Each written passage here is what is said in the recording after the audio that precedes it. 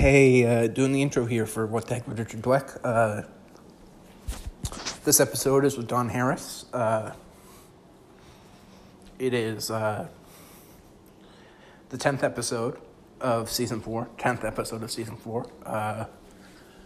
We are moving right ahead. I have Don Chimboli tomorrow. This was a fucking great episode. It cut out a couple times, but we were able to save everything, and this is a fucking great conversation. And Don and I are going to be doing a podcast too now, so look out for that on your radar. That's fucking awesome. I love that. I love when stuff like that happens on the fly, and this is just this is a great episode. I'm so happy. It went pretty well, and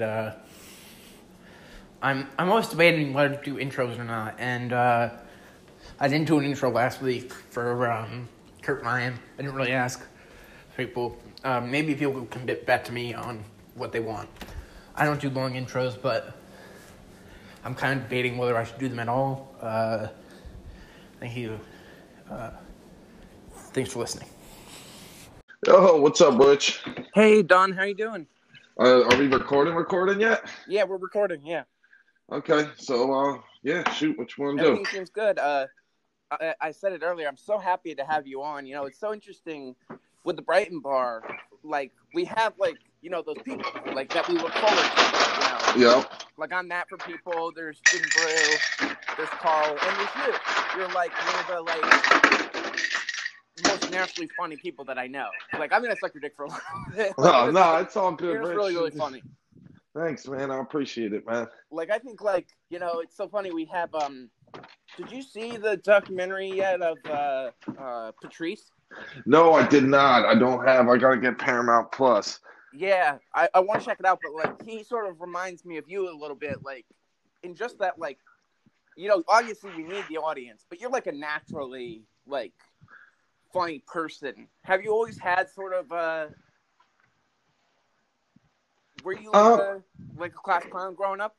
Yeah, I would say this as much, it's, growing up, I grew up really poor, and, right. I grew up in a ethnically diverse area, and right. Everybody was just getting picked on and roasted all the time. Hang on one second, I'm gonna answer a text. Yeah, yeah, too late now. Sorry about that. No, it's fine. No. All right, so growing up, hacking, roasting each other, that was kind of sport, but it also for me it was a defense mechanism growing up. Oh yeah. That I used to protect myself, just getting bullied, getting picked on. I was always big, but I was poor, and right. I couldn't revert right to violence. To me, it's so interesting. I grew up in that, but I wasn't prepared for it, and I didn't like it. And it's so weird now that I love being made fun of, and people are so surprised that I like being made fun of and roasted. And it's these are funny people that are amazing at what they do, and there's a friendship to it. So you sort of let your friends say whatever you want to you, whatever they want. I think when it comes to things like that, it's really where it's coming from. Because I'm the type of person, if I'm fucking terrible to you, it probably means I like you. Right. Because if people I genuinely don't like, or if I feel malice towards, I don't give it the right. You're not going to give it attention. Yeah, exactly. Or at least I'll try not to, because I don't want to be a fucking psychopath. You know what I'm saying? Am I allowed to cuss on here? I'll try not to. Yes, you can. You can say whatever you want. Okay. I have 40 listeners. It'll be fine.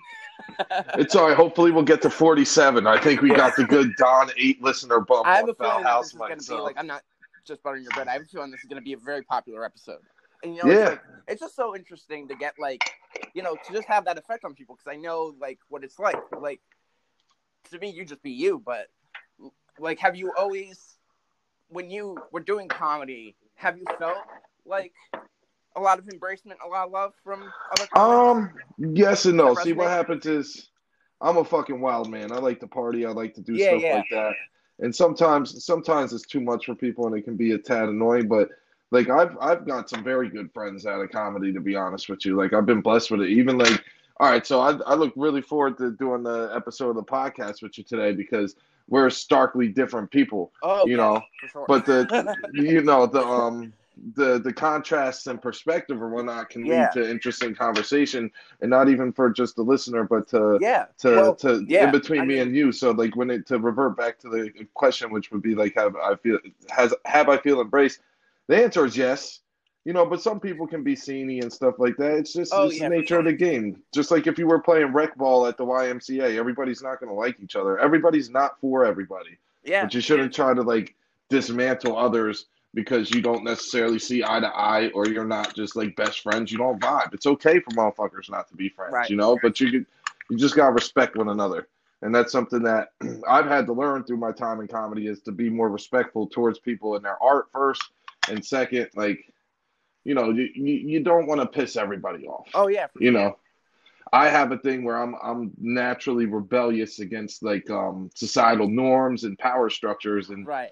like you know, so my first like inclination is to, you know, go against something when Yeah. like as time has passed and I've learned and I observed more, it's just like, you know, Don, it's okay. Everybody is not for everybody. But at the same time, you all have a common goal here. And it doesn't even mean that like I'm not talking about get a special and become touring comics or anything like that. Everybody's here for a reason, whether they're Yeah. funny, Of course. they're egotistical, this is their release, a mix of both. Like we're all here for a certain reason. Right. And I don't want to ruin somebody else's time.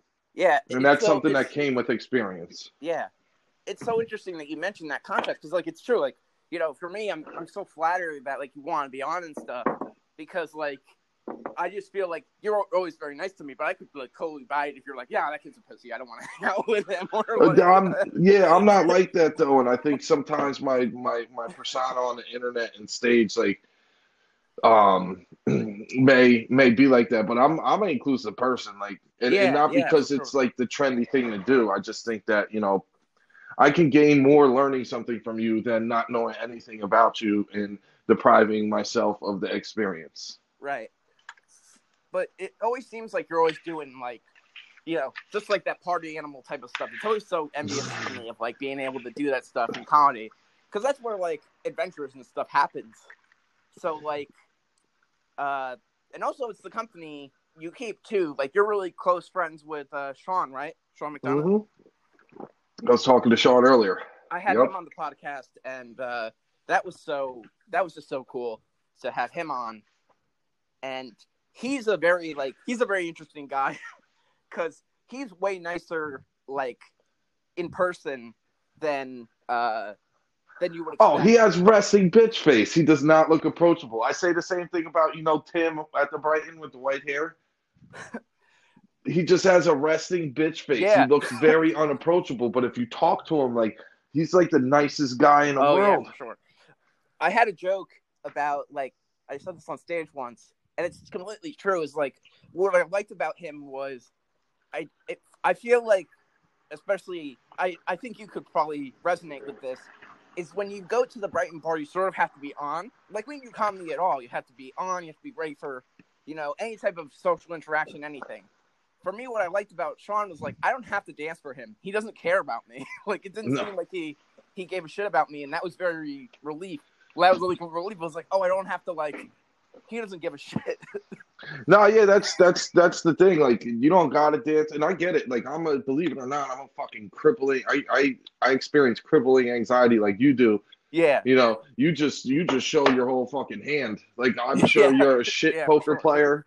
Like so like sometimes like when it comes to like dancing or turning it on, like me, I don't try to turn it on or off, but I can't lie. Like if I'm more likely to have it on after I get off stage because that anxiety has subsided Right. of going on stage. It's like, oh, now I'm gonna be loose. But it's a double-edged sword because what I'll do is I'll start not sitting there and watching others. I'll be, you know, it's like a feeding an ego thing. Like it's like, all right, I'm good, so fuck everybody else. And it's just in my nature. It's not that, Right. you know, I'm trying to do that or I'm purposely trying to be disrespectful or anything like that. It's just like it's something I'm working on because Yeah. going back to you want to be friends with your peers, or you want to just be respected by your peers or Right. welcome. You know, so it's like I don't know when it comes to turning it on and off. I think it's important to try to gauge when it's time to and when it's time not to, especially in relationships too. Oh yeah, that's the one thing that I learned about comedy is that it's a lot of relationship stuff with people. And to me, I always say like I envy like I feel like rock stars and like actors do a little bit better with like the social camaraderie. With comedians, I have this saying, it's like we're like infants in tuxedos. Like we're trying to be adults, but like our main thing is like that we're childish and immature. So it's weird to be like, okay, we got to keep this like sort of businessy thing around each other sometimes. Exactly, and like that was a problem with me for the first year or two. Like just Oh, as me too. something simple as if like you got a sidebar conversation, keep it short and whisper it, or like go outside or something. Like because there's nothing more. There's nothing more like it's just disrespectful whether you mean it or not. Oh You yeah, know, and it's something I'm not perfect at, but it's something I've definitely worked towards because like I said, you want to be liked by your peers. It that's doesn't good to mean hear because yeah, that is a problem, but I think it's a common problem. You just have that. You just have things that happen like you don't mean for it, but like you said, just clicks and stuff they happen. They're just it, gonna happen when you have a group of like-minded people. People are gonna stretch off. To me, it was always like how you mentioned like getting along with people. Like to me, that was a big thing. Like to me, I just had to realize like that even though people might not have the same goal as me or the same like intent, like they're still here to do what they're gonna do. for So it's whatever all reason. about Yeah, getting along. you're getting something out of it. Like for me, it's free therapy. I feel better when I go. You know, Oh yeah, like even if I bomb, which is the most terrible feeling in the world when it's a real good bomb, it's still I went there to do something. It's like yeah, I get that fight or flight in me. Like I get fucking terribly nervous and shit like that. But that's what I get out of it. yeah. See, Somebody else, they might be pulling something out of darkness, or they might be pulling something out of, like you referred to. Everybody has a level of immaturity where this is their escape from adulthood to feel like a kid again. right. Like to me, I always feel like I always say this. Like it's kind of sad, but it's true. It's like I don't know how to exist outside of the like outside world. Like on comedy on stage, I feel like a superhero. It's like it's legit like being a superhero. Like you're normal during the daytime, and then this is the one thing that I can do. Like me, I feel like it's very common for people like to be like, I failed at everything. Now I do comedy, and I'm great at that. Like, Well, like that's it's the a way I feel. repetition thing. It's also because like you didn't feel the same way you feel right now, like 2 years ago, Yeah, because you have that muscle memory when you're up there. Like you don't, you're not, you're comfortable up there. so It's different strokes for different folks. Some yeah, people run 5Ks, some people fucking go fishing all the time. This is a weird medium that, yeah, a group of us have found, and we come from different walks of life, man. right, Everybody does. Because you said I lived, I'm known for partying and shit like that. But my closest friend in comedy is Sean McDonough, and the motherfucker's been sober for right, almost 6 years. I told a party story the other day, figured out he was at the same party, and we actually partied together before. And I've right. known him for like 3, 4 years now. Yeah. I wanted to ask. I hope this isn't Oh, you can ask too bad whatever you question, but want, Rich. how old are you? I'm 33. 33. Okay. I just turned 27. I was just curious. When did you start doing comedy, like officially? I think like I want to say my birthday, like 4 years ago. I went up the Uh, first time, and then I started going to the city on weekends a lot, a lot. And so I'd say about 4 years, but you figure this year I've been up twice. yeah, yeah. Seattle, I was only getting up a couple times a month. Their scene is really fucking weird out there. That city as a whole is weird, though, to be fair. But What city? Seattle, I was living Seattle. out there for a year. I've heard mixed things about it. Like Seattle to me is such an interesting thing because it seems like I'm just assuming that it's a much nicer. It feels like it would be a much nicer place to do comedy, which I don't mean that in a necessarily like good way. It seems like, I don't know if it's stereotype, but it just seems like they would be more sensitive of the people.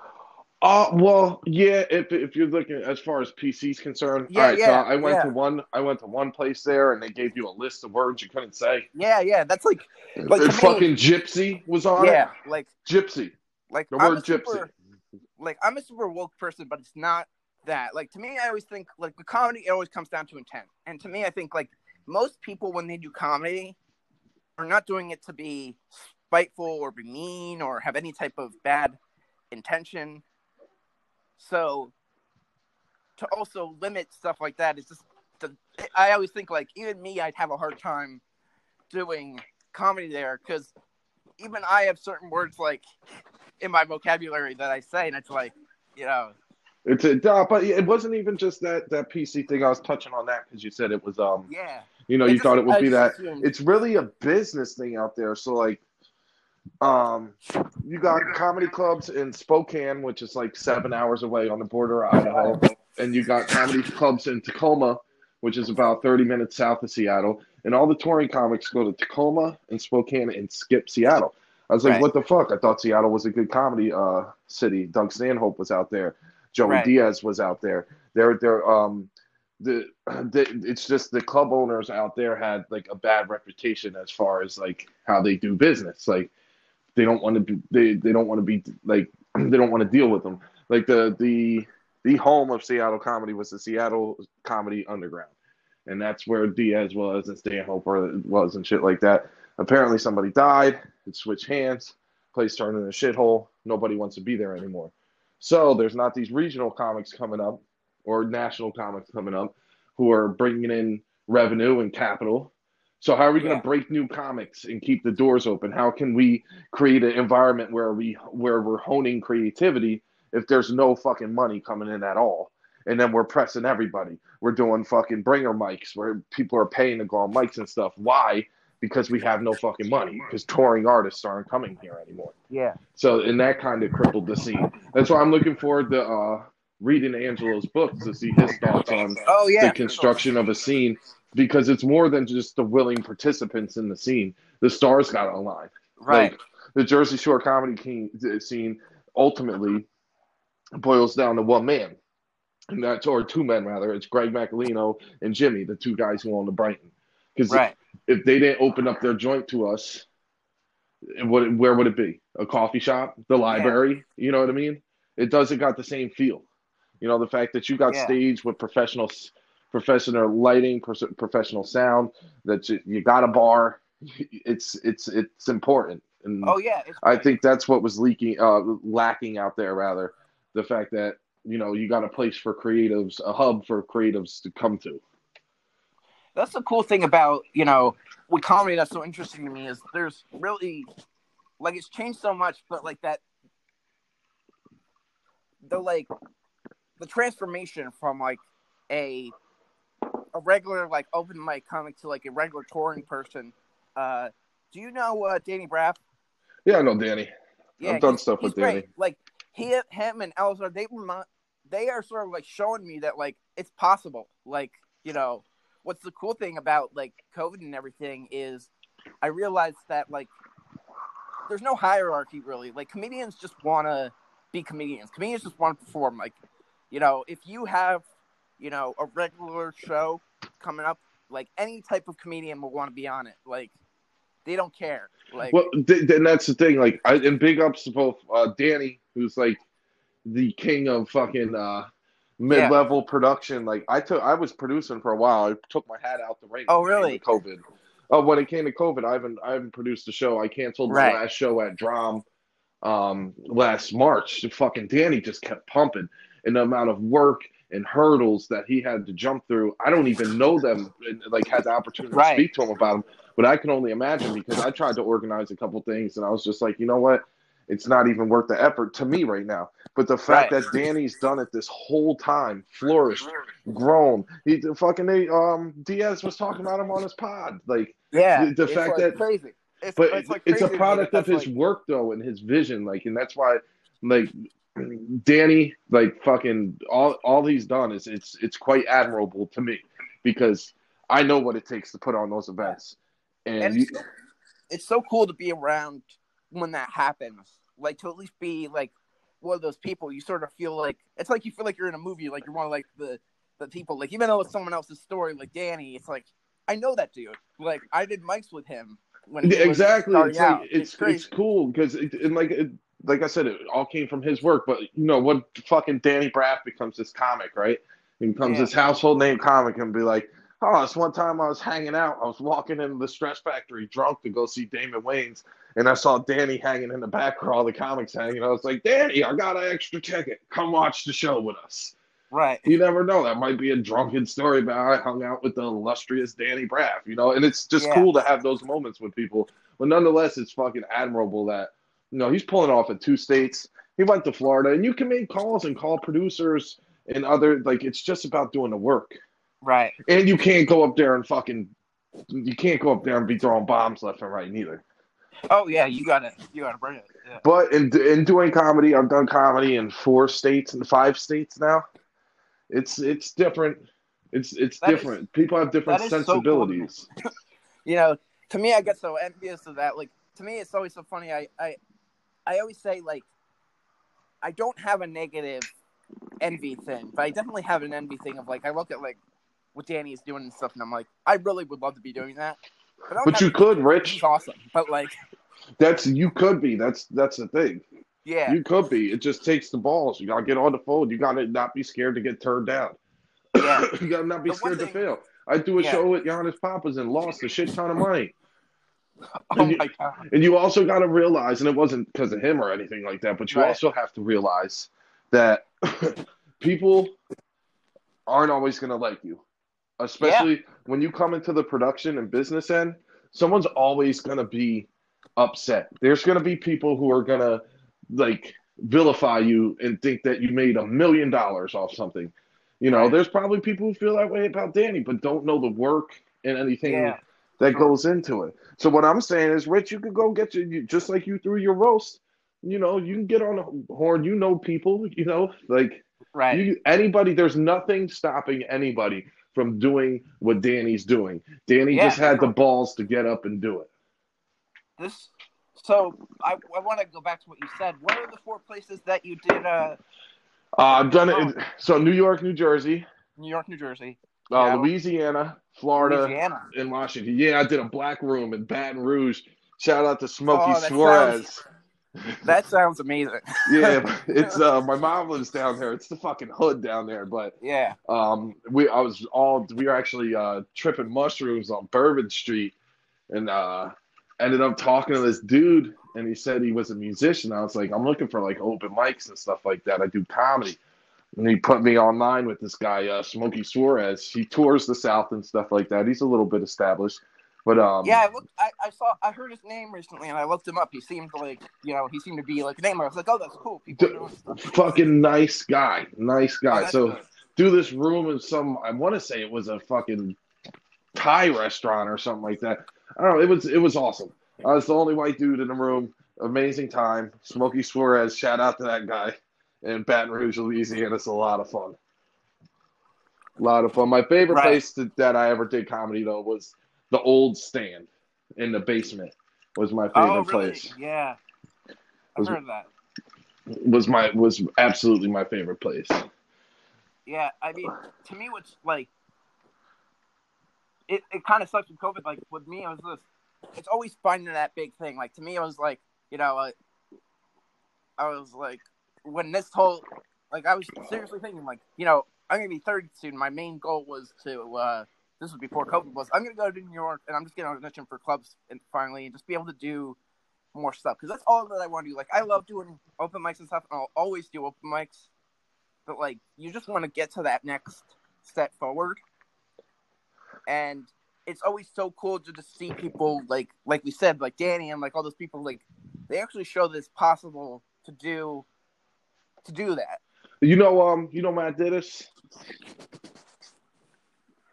Sorry, what? Do you know Matt Dittus? Matt Dittus? Yes, I know. All right, so Matt Dittus is a friend of mine. I knew him before comedy and shit. Before both of us did comedy. And I used to meet up with him in the city, but what Matt did, before you try to get, like, past at these, like, landmark clubs and shit like that, Just throw your hat in something weird. He went to fucking Pittsburgh and auditioned for a comedy club right. out there and got passed. Oh, That's the really? I first didn't know place that. he That's can cool. call in spots. That's like a paramount moment in like a comic's development. Like you Yeah. don't gotta go to fucking my dream. I want to go to the cellar and fucking audition. It's like, all right. Right. And people who can't dribble with their left hand want to play at Madison Square Garden, Right. But maybe if you go to the Rucker first, which is a basketball court, Right. maybe you can go there and keep working your game. Exactly. Yeah. So like I've went and had fucking fire sets when I thought it was amazing, and then I've been up there and been like, what the fuck am I doing up here? So like Right. I know I'm of a certain I need repetition and development for a few more years, but I will go as far to say this. Um, Coming like from a place where I only been on stage twice this year, and both sets went fucking phenomenal. I think you were there for both of them. But there's the time, like the years, the comfort, like just Yeah. doing it for so long, it just makes that difference. Right. You know? Like, to me, it's kind of hard because like I started in 2015, in July 2015, and like you look at other comics, like the most common, like I know you're a big comedy nerd too, which was surprising to me how much you were into. I want to get into that too, but like when you look at most like famous comedians now, like 6-7 years, that's like when they break. And Yeah, to they me, say it's eight like, is the rule, eight or it's yeah, a common 8 too, number. They yeah. say, yeah. And it's like, to me, I'm like, I'm coming up on 6 years of this, and it's like, I don't know. Like, you just take that, like, you have that thing, and it's always going to happen in any type of thing you pursue, where it's like, I didn't know if this is going to pop yet, or like if I'm there yet. That was the thing that sucked about COVID was like, I was getting on all these, I had shows that were, coming up, and I had, all these mics and stuff, and then COVID happened. It was like, shit. Now it's back to square one with. And it's still sketchy, dude, to get up there. Like, I'm not even trying to talk shit about nobody, but look, the No. fact that motherfuckers get on that stage and share a mic with no mask on is fucking crazy. Oh yeah, That is fucking crazy. It is, and it really shows you that people like want to do this. Like the thing that it reminds me of is when I hear like a lot of comedians that talk about around the time of 9/11, like after that happened, and they kept doing mics and shows and stuff. And it was like, life just goes on. Like, yeah. I mean, people need it. When it comes to 9/11, since you brought it up, motherfuckers just need to retire them 9/11 jokes. They're fucking tired. They've been tired for years. That's funny. To me, I always feel like 9/11 is. I always say that's like it's the best and worst year for comedy, because if you go on social media like Facebook, you see like 90% of the jokes are terrible. And then you'll get like one that's fine. You'll be like, "That's funny," but like, yeah, I mean, when it comes to, I feel like people come out of the woodwork. I feel like it's people trying to be like passively aggressive, edgy. All right, so you talked about Patrice before. You said I reminded you of to a certain extent, which is a huge compliment. I appreciate that. And at the end of the day, people love Patrice because Patrice said what he fucking wanted, no matter how you felt about it. And that's it. Where you have people who want to like portray as edgy instead of just being them fucking selves. I don't know. Maybe you're a fucking weirdo and you like to chew your fucking toenails off while you sit on your bedroom floor. That's edgy to me. You don't gotta go talk about people fucking jumping out of fucking the World Trade Center.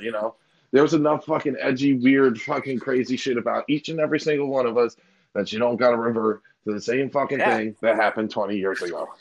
And the same thing goes to COVID, because there's comics when this first started, because I lived with a couple who were just like, yo, once this shit's over and motherfuckers making COVID jokes, that shit's just a no-go. It's just a no-no. To me, it always feels like you don't make, like to me, with the COVID thing, to me that just feels like an overused type of thing. Like to me, I feel like it's the same thing when Donald Trump became president. I got so angry whenever I saw people do Trump jokes, because I'm like, it's the easiest.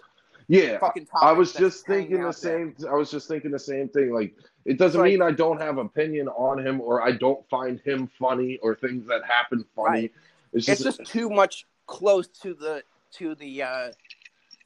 do It's the low same crap. hanging fruit, Like, dude. It's the headline. I want to hear the weird news on page 8. I don't want to look at right, the exactly. same headline by everybody, you know? Yeah, So, and not to say all Trump jokes are terrible because, I'm of the train of thought. I fucking miss Trump because that motherfucker was a content machine. oh yeah, They need to let him back on television somewhere. I yeah, mean, we got the statue last week in a speech, but I think it's Michael Che who says that. He's like, I'll miss this motherfucker, man. I think right. Michael Che said it. Michael Che matters. He's like, I fucking think I want Trump to be my best friend. I think he's an awesome guy. Just don't want him to be the president. He's like, Right. think about it. Who would you rather hang out with, Barack Obama or Donald fucking Trump? Who do you want to be your best friend? You're going to go try to do some wild shit to a bitch, and Barack's going to be like, oh, no, no, no. We got to respect the women. And Trump's going to be sitting there like, stick your hands in her pussy. Like who would you rather hang out Right. with? So, but to go back to, I try to stay away from a lot of topicals, too. Yeah, me too. I always feel like such a shitty comics that I hate. I hate doing certain material that I love watching other people do. Like I wish I was a better observational comedian, but it's like I can't do like jokes about like random stuff like refrigerators and lamps. Yeah. It's like, it's like I wish I could just. I'm in these writing groups online and I barely contribute. I should leave them because I hate them because I can't do that. Like take a random word and make a joke out of it. Yeah. It's like Well, to me, that's what different strokes for happens to different me folks. Is like to me my whole thing, how I get jokes is I have insomnia. So I've had insomnia for like 10 years now. And basically what happens is I'll just like get something in the middle of the night and then it's like, I'll be playing video games, listening to a podcast or whatever, and something random will come into my head and it's like, Eureka, that's how I get my jokes. Yo, So I get it, Rich. like, I can't be like, oh, someone says a word and I have to write a joke about that. I can't do that. It's like, I get that. I'm fucking like a 12-year-old. One of my walls is a fucking chalkboard, and it's just fucking taglines. oh, that's And great. fucking stories and dicks that my roommate drew, of course, because anything else. Yeah. But yeah, I used to be in writing groups and shit like that because I came from poetry originally, and I used Oh, really? to I got published when I was 15. I used to do slam poetry, like oration has so always cool. been a big point of my life. And then that's why I always tell people, why'd you start doing comedy? Because nobody wants to be a 30-year-old white rapper. But Right. it started with poetry. It started with short stories, actually, and I went into poetry. So I've been in these different writing workshops where you have different prompts and writing techniques. But when it comes to this, like there is no right way to do it. That's why I kind of laugh at the notion of like how-to comedy books. Oh, yeah. I have a very, I'm such an asshole about those things, like, to people. Like, I think with people who, I have a friend who I'm going to have on the podcast, too, and they're not really respected that much as a comedian, but they take all these classes. That's their main thing. It's like, they take all these classes from these different comedians, and to me, I'm like, I don't think you can learn comedy. That and dude, and most of the time the like, people they can teach teaching you them certain classes things. are on the same level as you. If you're getting a stand-up 101 and it's an in-depth thing from somebody like Rich Voss or Yeah. Attell or somebody like that, that's one thing. If Yeah, you're going yeah. to Joey to jerk off at the Laughing Right. Buddha open I'd mic, never do it's that. essentially a fucking scam. Yeah. And to me, like, the only good thing I've heard about it is, like, if you go for, like, the one thing that I can be fine with if someone does, if they go to one, because I've heard people say good things, like they teach you, like, certain, like, many things that aren't even stand-up. It's just, like, how to hold a microphone, how to, Yeah, I mean, I think you learn it all from throwing yourself in the fire. Me too. Like that's what I like about stand-up is, that's the cool thing about it, is it's the journey yourself that you're taking. That's what I love about it. I love, making it there on your own, because that really feels like when you're getting better, you can tell, like, oh, this is good. Like to me, what's so interesting is when I was, before I did comedy, like, I had no idea what I wanted to do, but the main thing that, like, the excuse that I came up with was, like, I want to write, like, scripts. I want to write, like, for television. And for me, whenever I did creative writing or whatever, I would always get annoyed my teachers so much, and me, because I would just, like, scrap everything. Like, I would come up with a new idea, like, every other month. I'd be like, okay, I'm not going to work on that anymore. I'm going to work on this. Well, And that's why I perfect could for never do a comedy. fucking novel. Yeah, exactly. That's Like that. perfect for comedy because I can do that with jokes. It's like, okay, I can always write a new joke. I can always. That's You not always frowned just upon. bend the same bits, like try them in different order, like Right. add something. One word can change a joke from being a big hitter to a fucking bomber, Oh yeah, dude. for sure. So like I just joke about my girl. I asked her what was the weirdest thing that happened to her in Florida because she's fit and stuff like that, and she Yeah. said she had somebody approach to her when she was a waitress, asking her if she could do karate. Oh, can you teach me karate? Can you come to my house and do it in the nude? And I Right. asked her why she didn't do it. She said it's because she didn't know she didn't know karate. Well, at first I said, why did you say no? And she said, well, what if he raped me? I said rape at first. Right. And I said, well, if you knew karate, that wouldn't be a fucking problem then. Right. I switched the word from rape to kidnap, and it went from Right. people looking and rape is a very strong word, so that Right. might Right. have not been the perfect example right there because No, people but are going it's to be like, yeah. of course, but changing that one word, like it turned it from a gut wrenching thing to something people found fun. Yeah. That stuff is always so interesting to me. Is like when I was, figuring out like my set and stuff. Like to me, what's interesting is how you learn timing. Like you'll realize like, oh, this joke that I wrote, I thought it was 5 minutes long, but it's actually 2 minutes long, and it's like Yeah. crazy. Like Well, I'm spoiled because I do stories, yeah, you and do stories, which is very very like I always envy people who are able to do that because I've done it a little bit, but like to me, I don't know how people. I think it's a really like I think it's an art to it that a lot of people don't realize. Like one of my favorite comedians, I don't know if you're a fan of him, is Kyle Kinane. not familiar with him, to be honest. Well, if you look him up, he does stories. Like that's his main like thing, and it's just like it's crazy just to be able to add stuff. He's like he doesn't consider himself a storyteller. He just says that he just adds stuff to this. Well, that's the thing. Longer. That's the thing. Like, so it'll start with a morsel of truth. Like, it'll start Yeah, with a and real it's like you just got story, to keep adding it, and it's like and then and it's kind of cheating, to be honest with you. But right, you can have a fire ass story that's 12, 13 minutes long, right, and if that punch you got at the end isn't as fantastic as the build up you've been doing the whole time, you're gonna fall flat. So I've told right. stories that I got laughs throughout was lacking in the punch department. Yeah, And then I was having a great set, and I should have just fucking closed them hard as shit. And it was just like, oh well, that's the end of the story, like. right. So it's just different styles of writing. Like it's different styles. Yeah, People talk different. People like different fucking things. People like different music. Like so oh naturally, yeah, when you're projecting, what are essentially your thoughts, your idioms, your right, morals, your ethics. Like when you're projecting those things, your observations, when you're projecting those things, they're going to be a product of the things all fucking put together. It's like a big stew. And now you're trying to yeah, give somebody else a bowl of it. Maybe they're going to like think it tastes like shit. Like right. Jim Gaffigan is widely regarded as a top 10, 20 comedian of all time. Mhm.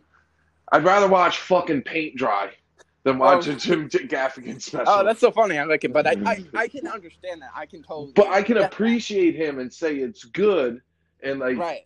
without. No, I understand that too. Like to me, there's two people now that I wish that I liked because I hear so many good things about them, and I watch them, and it's like it's not that they're not funny.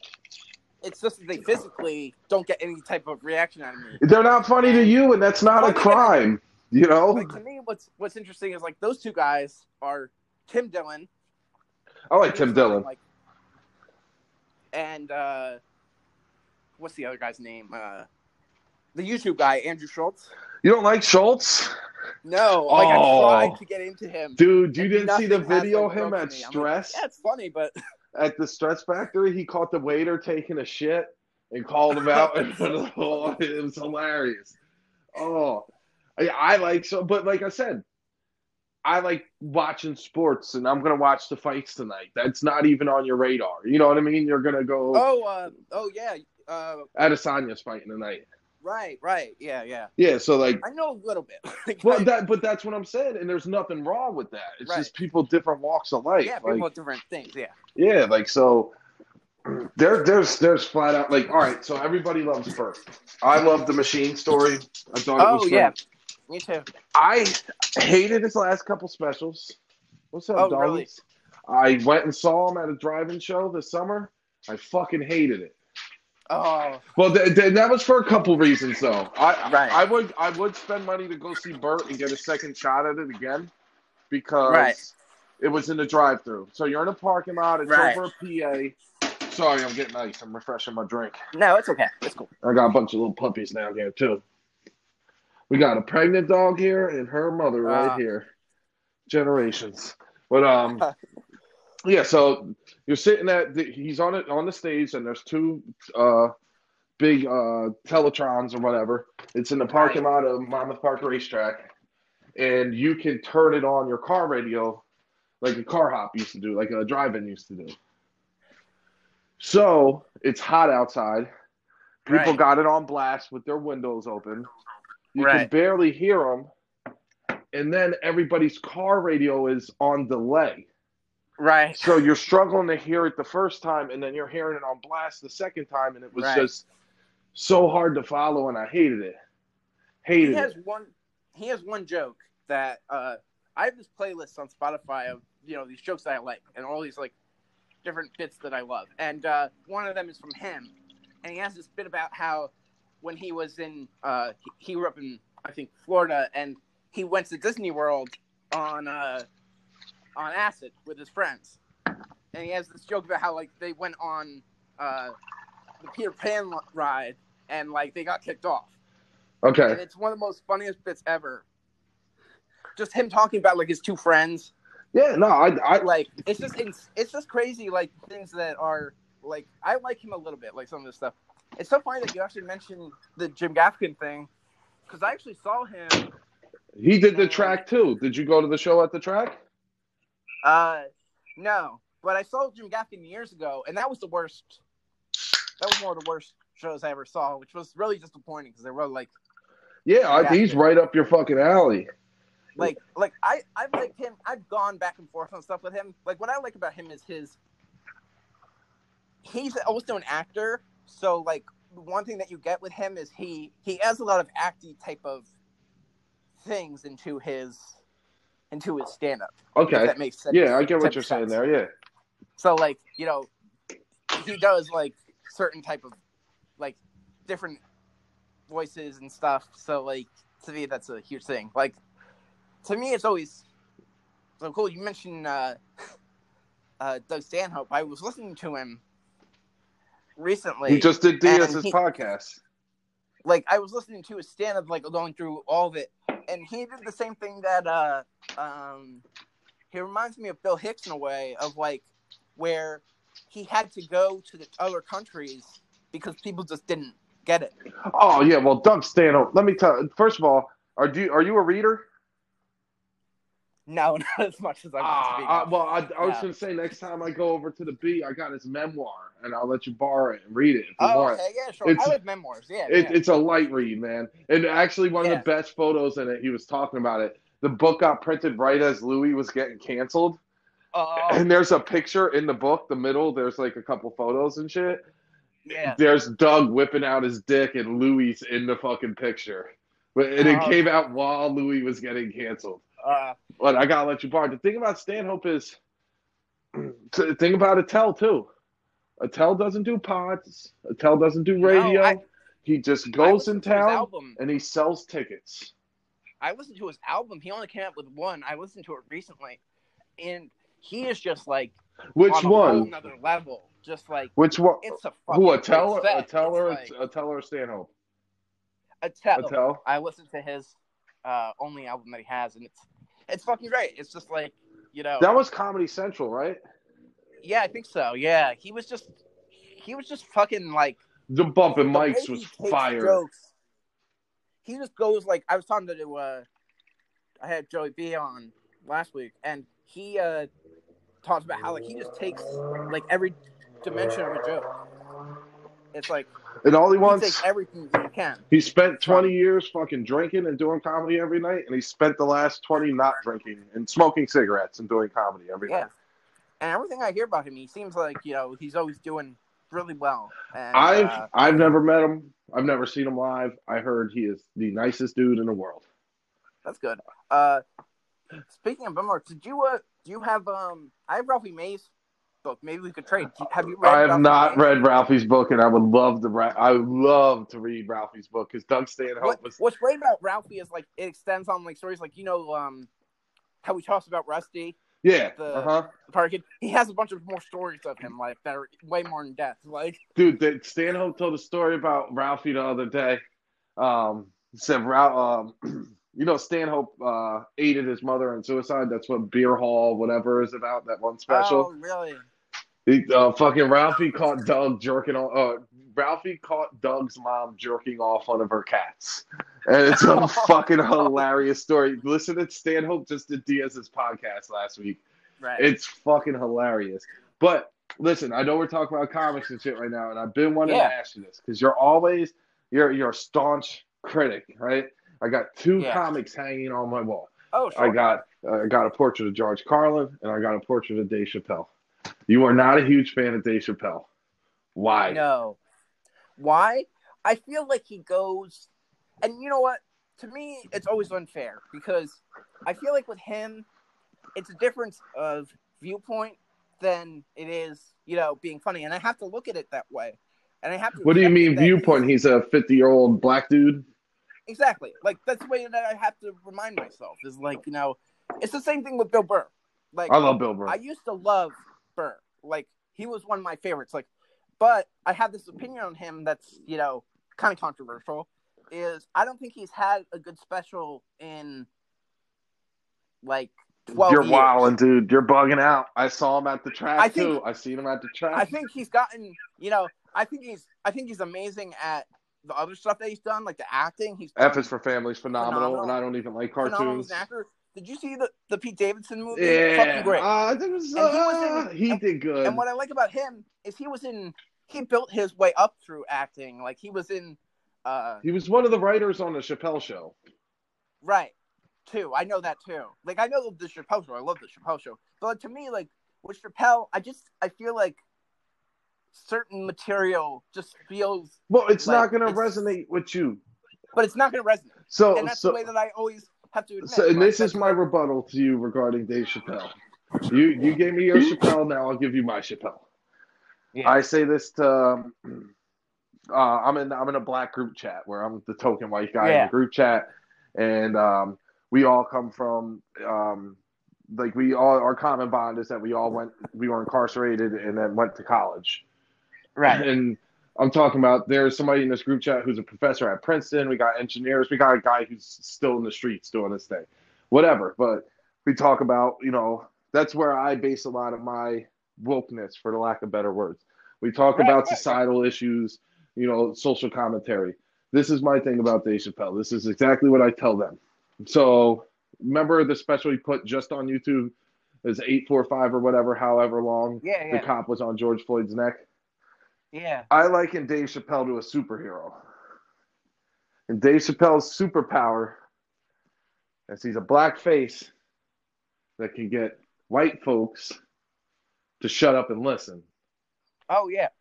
So sometimes I think that Dave puts out things that me or you might already be conscious of or feel like, oh, you're just beating a dead issue or something like that. Where I think he's bestowing upon the masses a message of, hey, this is what the fuck's going on. Just like when right afterwards he said, boycott fucking Netflix, boycott XYZ. Right. Netflix gave him his money. Guess what? The motherfucker got paid. Right. The motherfucker got paid. So what I say about Chappelle is, I think Chappelle's this generation's greatest orator. And now that he has like 40 years in the comedy, he's kind of wearing his George Carlin hat. Where George Carlin at times, it wasn't laughs per minute and setups and punchlines. It was social commentary, stream of consciousness. That's the one thing. Yeah, of course. And that's the funny thing about Carlin that I think I love about Carlin is that he had that thing at the end with him. But the one thing that I think that I don't want people to forget, and the same thing with Chappelle, is that these guys, they all have other things too that they did. Like, he had the Chappelle Show. Killing Them Softly is one of the best. You know, when I talk about Bill Burr, I think the thing to me is like it's also the age thing. Like, I love his 2008. You're talking Burr with hair? Yeah. His 2008 special. What I love doing, one of my hobbies is if you go on YouTube, there's a handful of YouTubers who react to different stand-up videos, and like Tom Segura is a popular one with like black reactors, Bill Burr, and like I love listening to his material from back then and seeing like people react to it, and like it sort of helps you with your comedy because you realize like what hits with certain people.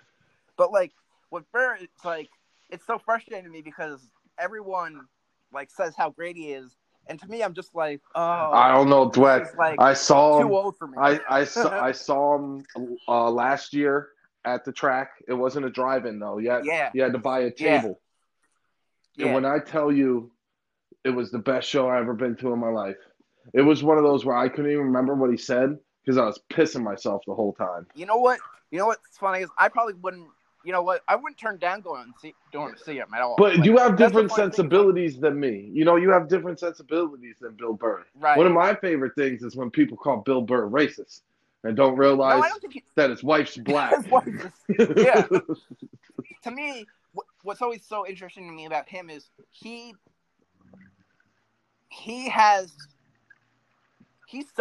what I love about Bill Burr is he's self-aware of like what he is, and that's what makes his comedy so great. Is like I remember reading like reviews from people and like the really like people that I hate that like super PC that they watched the commercial for his special. I saw this one review of his last special, Paper Tiger, and this lady that wrote the review. I hate people who review trailers, comedy that aren't comedians because they just annoy the hell out of me. But she said a funny thing that was like she watched the commercial for it before she watched the special, and she hated what he said in the commercial. But when she watched what he actually said in the joke, like that wasn't shown in the commercial, like she liked it better. Like she was mad that like the commercial was deceiving. And it's like, to me, I just think that's always things like you have to give them a chance. That's what I love about Burr. It's just like he's honest, and he's a guy like he's friends with Patrice. That's what I was just gonna say. You got to remember the influencers he had around him, which is that Boston Comedy Club in the city and Patrice. Like, to me, like I can totally understand. Like to me, one of my I have a lot of like favorite bits of his. One of them is it's so funny. He talks about the movie where like black and white people get along. What? Like he talks about that movie. Like you know that movie that came out. I forget what it's called. There was like the woman that goes into the white woman that goes and becomes a teacher. Dangerous Minds with Michelle Pfeiffer and Coolio. Yeah. I know what bit you're talking about. Yeah. Now. So he talks about that and how like it's such like a bullshit movie. And the thing that always like is so annoying to me is that special came out a year before The Blind Side came out. And if he had seen The Blind Side, that bit would have been amazing. Because that movie was also like fucking 13 years old in a Coolio vehicle on top of it. Yeah. But I mean, I got a couple more comics to pick fucking bones. I gotta pick your mind about this because you are a staunch critic, and I need some answers. Yeah. I'm here for answers, Richard Dweck. Yeah, what is your problem with Eddie Murphy? Eddie Murphy? He has never physically made you laugh. Oh, you are fucking crazy, dude. Raw and Delirious comedy doesn't age well. Both those specials. No, not even that. It's like I listened to everything of his, and it always is from a technical standpoint that I admire it, but it doesn't get the physical.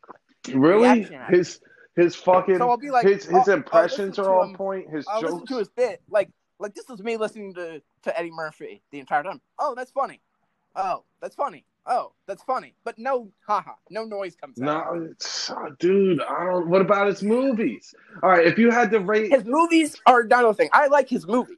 I've been trying to watch great. Coming to America 2 since last night, and my internet was fucking up, and I almost threw my Xbox controller through the television. His movies, what's so annoying about that is all the like kid movies that he did were just terrible. Well, that's like, the thing. He said he wanted to do rated R once he started having kids.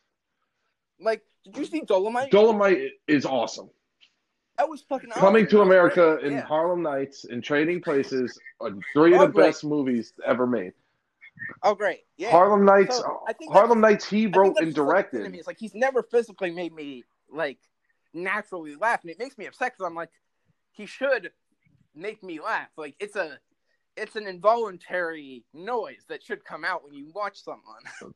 But to me, I just got to get too technical with it. And I'm like, oh, it's funny, but, it hasn't, brought in. So we were talking Stanhope and Attell. So who else? We were talking Stanhope and Attell not too long ago, right? Yeah. And I wanted to talk about another person and give you a little tidbit and see what your response to it is, right? Oh, sure. So we all know who Tony Hinchcliffe is. He's a regular at the Comedy Store. Yeah. He created Kill Tony. He's wildly popular, you would think, right? Have you ever noticed he doesn't come up here? Oh, really? Do you know why he doesn't come up here? Why? Because he doesn't sell tickets for some reason. Oh. Despite the fact that he's wildly popular. You know who he is. I know who he is. He's the Golden Pony. You know what I mean? Like, yeah. I know that he... why don't you think somebody Spotify. like him could sell tickets like that? Somebody of his ilk, of his stature, who is past at the Comedy Store, can't sell enough tickets to go do the Stress in New Jersey. You know what I think with him is? This is my theory on him, is his special. He took his special off of Netflix because it didn't do well, but he is an album, and it's great. I think with him is he's of a style of comedian that's too hard to be the one. Like, to be the one that you're recognized as. He's always going to be recognized as, oh, Anthony Jeselnik does that shit better. Oh, so he'll be the face in the crowd and not the... Right, like he's the second, like, he's like, oh, if someone wants to go see Anthony Jeselnik. Do you like Jeselnik? And he's one of my favorites. And he's sold out. But you see Tony Hinchcliffe is available. It's like, oh, I'll go see him. It's the same thing. Oh, are you there? Hello? I think I got cut off. Hey, what's up, Rich? That. Don't worry, it's saved. No, it's all good. I'm trying to. I expect to call in a little bit. I just texted the person, told them to call my work phone, if they need me. So whatever. So yeah, all right. I forget what exactly we were talking about. So Jeselnik, you're okay with? Yeah, I love Who else? Let me. You know what? I'm about to look up on your Facebook because you came out with a list. And do you like Jim Jeffries? Yes, I do. Like him a lot. Oh shit! I can't. Let's see. Look up Richard Dwight.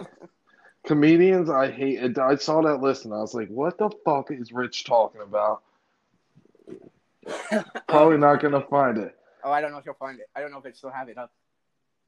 Did I delete it? Maybe I did. Either way. So if you had the other ones that I just like. Okay. Kathy Griffin. I don't like. Oh, I fucking hate that cunt. She's not funny. No. Who's another person that I can Don't just say women, Rich. Don't cancel that ass. I mean, women comics, though. Who's your favorite woman comic? Woman comic? There's a ton, but recently someone that I kicked myself for not listening to earlier is Judy Gold. She still has stuff today that's like great. I'm not too familiar with her work, to be honest with you. Her main thing, and she'll say this herself, is like loud Jewish woman. Like, basically. I can get down with that. I like Joan Rivers. She was Jewish, right? You're in the tribe. Yeah, exactly. Love Joan Rivers. But, yeah, so it's like, but her, who is her? Am I the first one smoking pot on your podcast? No, probably not. All right, no, because I pride myself at first. I was the first one and the last one to take a piss Actually, you live probably on are. Foul Housemates, but You probably are, actually. You're the first one to expose yourself as that. Well, you can hear the fucking bubbles. So, I have people who partake on my it'll podcast. probably help you with your insomnia, Rich. For me, I've smoked weed before 5 times in my life, and It's not for you. It's never. I don't hate it, but I don't like. To me, it's just never been. I'm already an anxiety person, so like. Oh, it just ramps it up on you. That. Yeah, if I smoke and drink coffee, it's a fucking dangerous game. it can turn into an anxiety attack. Coffee. You want to talk about coffee? I have like 4 cups a day. That's like my. Oh, yo, Rich, you would love Seattle though, and I'm gonna jump back to the Lady Comics comment. You know why? So there isn't a strip mall that exists in the greater Washington State area that doesn't have a little espresso shack in the fucking parking lot. It's a little like 10 by 6 little shed, and there's 2 windows. There's one on each side, and there's a barista in there, and you get your espresso because it's so fucking dark most of the year up there, right? Mm-hmm. They got nudie ones, dude. They got nudie fucking coffee huts in Washington. It would be right up your alley. I would pay to fly you and Caprio out and tape you getting driven by Caprio going through one of these. Oh yeah. At least. But did you see Taylor Tomlinson's special? Yeah, she's great. I thought it was phenomenal, man. And it's Women's History Month, so we got to big up the ladies here on What the Heck with Richard Dweck, right, Rich? I envy her because she started at like 16. She's my age, and like she's fucking adorable too, though. That lady is hot. It doesn't hurt her. It doesn't hurt that she's easy on the eyes. Do you like Wanda? Wanda Sykes? Yeah. It's interesting. I thought I did. She might be a little too much for you, Rich. I listened to her stuff, and I feel like her older stuff. It always sounds like such a comedy hipster thing to say like her older stuff is better, but it is. I think she was touring more and being more. She was more of a comic than Wanda Sykes before the Wanda Sykes show. Yeah. Because I agree. If you listen to her old shit, like yo, go listen to Roseanne Crazy Ass on the Comic Relief show. Oh yeah, gotta check that out. It's fucking funny, dude. It's fucking funny. But also, what about the bald-head lady who hangs out with Cat Williams, Lunel? Do you know who she is? Oh, really? She's good. She is fucking hilarious. Oh, hilarious, dude. Do you know Kate Taro? No.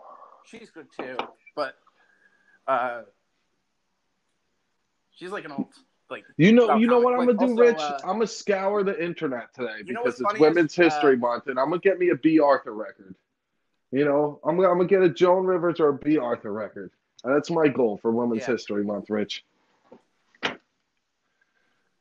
I've talked about it before, but Maria Bamford too. Before I did comedy, like right before, I used to not get it, like her stuff at all.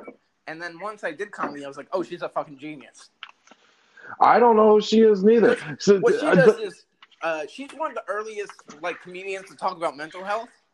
Okay. Because she has like depression and stuff, and like her thing is she's the woman of a million voices. So like she's a voice actor too. She can do some amazing things with her voice. Like the different. No, not familiar. Like stuff I wish she can I do was. And make herself sound like. It's like, oh my god. Shit, we're about to have a Spotify playlist together, Rich. You're about to have to start dropping some jewels on me. Just like when I was. If you have Spotify, I can share some stuff. Yeah, absolutely. Yeah, we should link up. I'll share you the stuff that I have that you liked or whatever. No, I'll listen to it because I was talking to Shawnee earlier. I'm listening. Go ahead. You know, it's so funny. When I always release it every couple of like months. The playlist that I have on Spotify of my favorite comedians.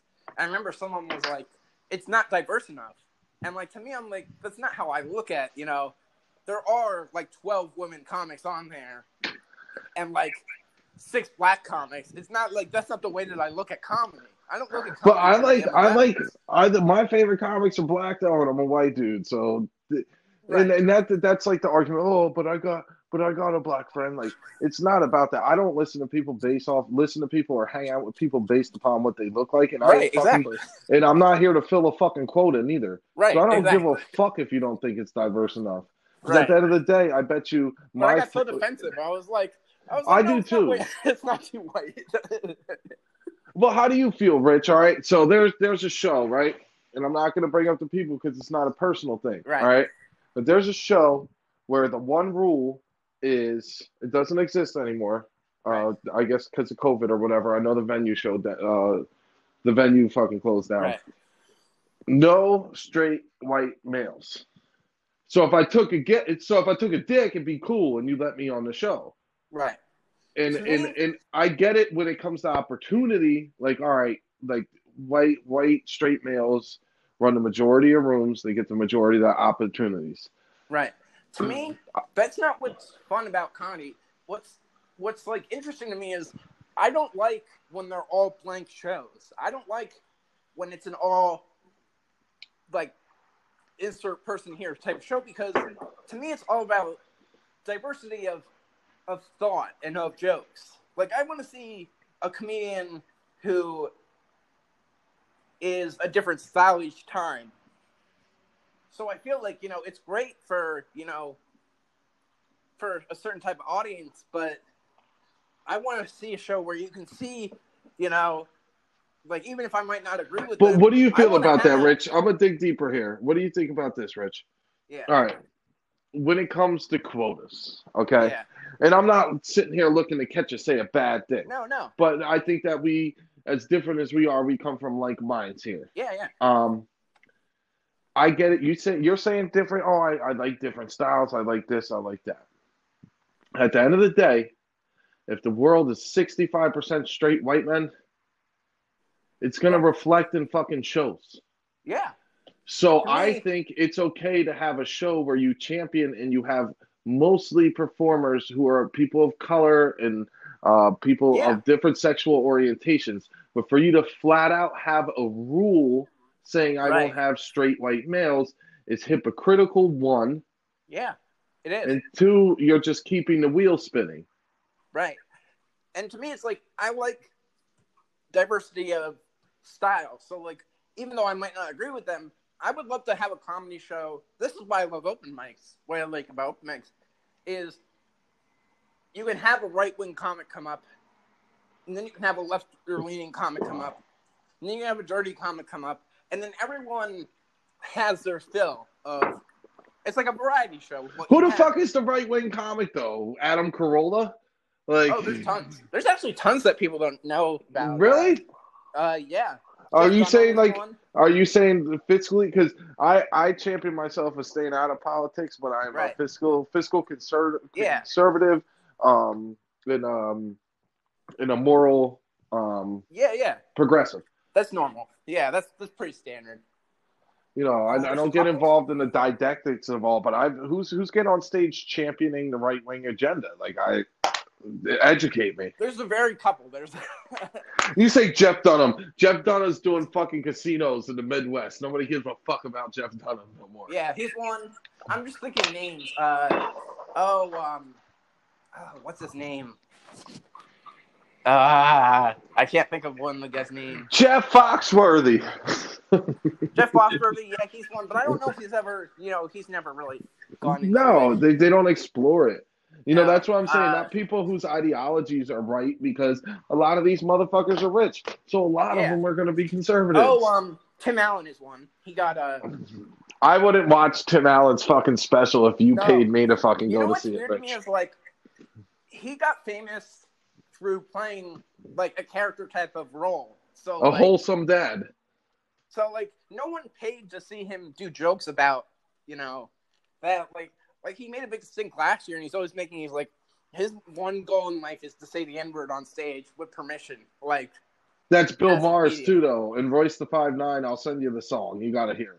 Yeah. It's, Bill Maher says that shit because he knows he can get away with it. He won't go ahead and say it in front of D. Ray Davis.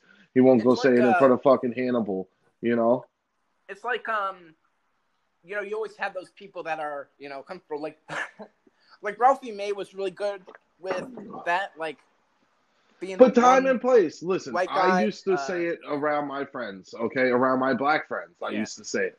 Okay? I would always think And like that's like a. I would always think like that's a trick. Like I would never accept it. I would be well, I got the pass. You got to remember, like, really. I was You in got the pass? populations where I was like one of the few white dudes, but there is no pass. And this is what I came Yeah. to grow up and know, and what was explained to me. And what explained to me is you give people license, okay? Yeah. So if basically my buddy took me aside. He's a professor at Rutgers, Yeah. and he graduated from Columbia. We started from common roots. We slept on the same couches and shit. Yeah. He's just like, Don, you won't get one of your white friends punched all up in their face one day. And my argument to it is like, why is there this fixation? Oh, I want to say it on stage because context. Now, the Right. first time I ever said it was I had a feminist person of color as a teacher. She taught me while I was in she taught me in Rutgers and when I was in the Pokey. And Right. it was a Harlem Renaissance class. And there was this book. It was called N-Word Heaven by Carl Van Vechten. Right. N-Word Heaven was referring to the balcony in the theaters in Upper Manhattan where Harlem is, because that's the only place that would let black people sit. This professor, woman, good-looking lady, she actually taught Lou Darraville too. She would make me read in class, and I would read in class, and when the N-word would come up, I would skip it. Right. And this woman straight up forced me. This is a lady who grew up in racist-ass Boston, Black Panther breakfast program. Like, she went to all that shit. She's a progressive thinker and everything like that. Right. Yeah. She pounded in my head where it came to literature that you can repeat it. I disagree at this point in my life because that was the first time somebody gave me license to go ahead. Oh, you can say this. This is okay. Right. And then fast forward to me and Haiti having a conversation because it turns into your regular vernacular. And it's, hey, man, you're going to get one of your white friends punched in the face. Right. And at the end of the day, my argument is like, can people of color have anything? It's their fucking word. Let them have it. It's a fucking word. There's like what's so hard? To share with you. He was also on my playlist. I forget his name. He died in 2011 of a heart attack. He's one of those comics that's like Patrice. He's white though, but like he has a joke where it's like about the N-word and stuff. And he's like, he's like, women are like that with the C word, with the word cunt. And he's like, they should take it back like black people did with the N-word. Is like, oh yeah, I've heard that before. Oh, that's my cunt. Like, no, but I think, hey, the same word when it comes to cunt, man. My dad was born in England. That's our word, okay? Right. That's exactly. our word. It's like how in America we say bitch. Oh, yeah. It doesn't mean that it's just a woman. You can say bitch about anything. Right. Like anything. I don't want to get too far off topic because I didn't know if this was true or not. So you were locked up. I didn't know that.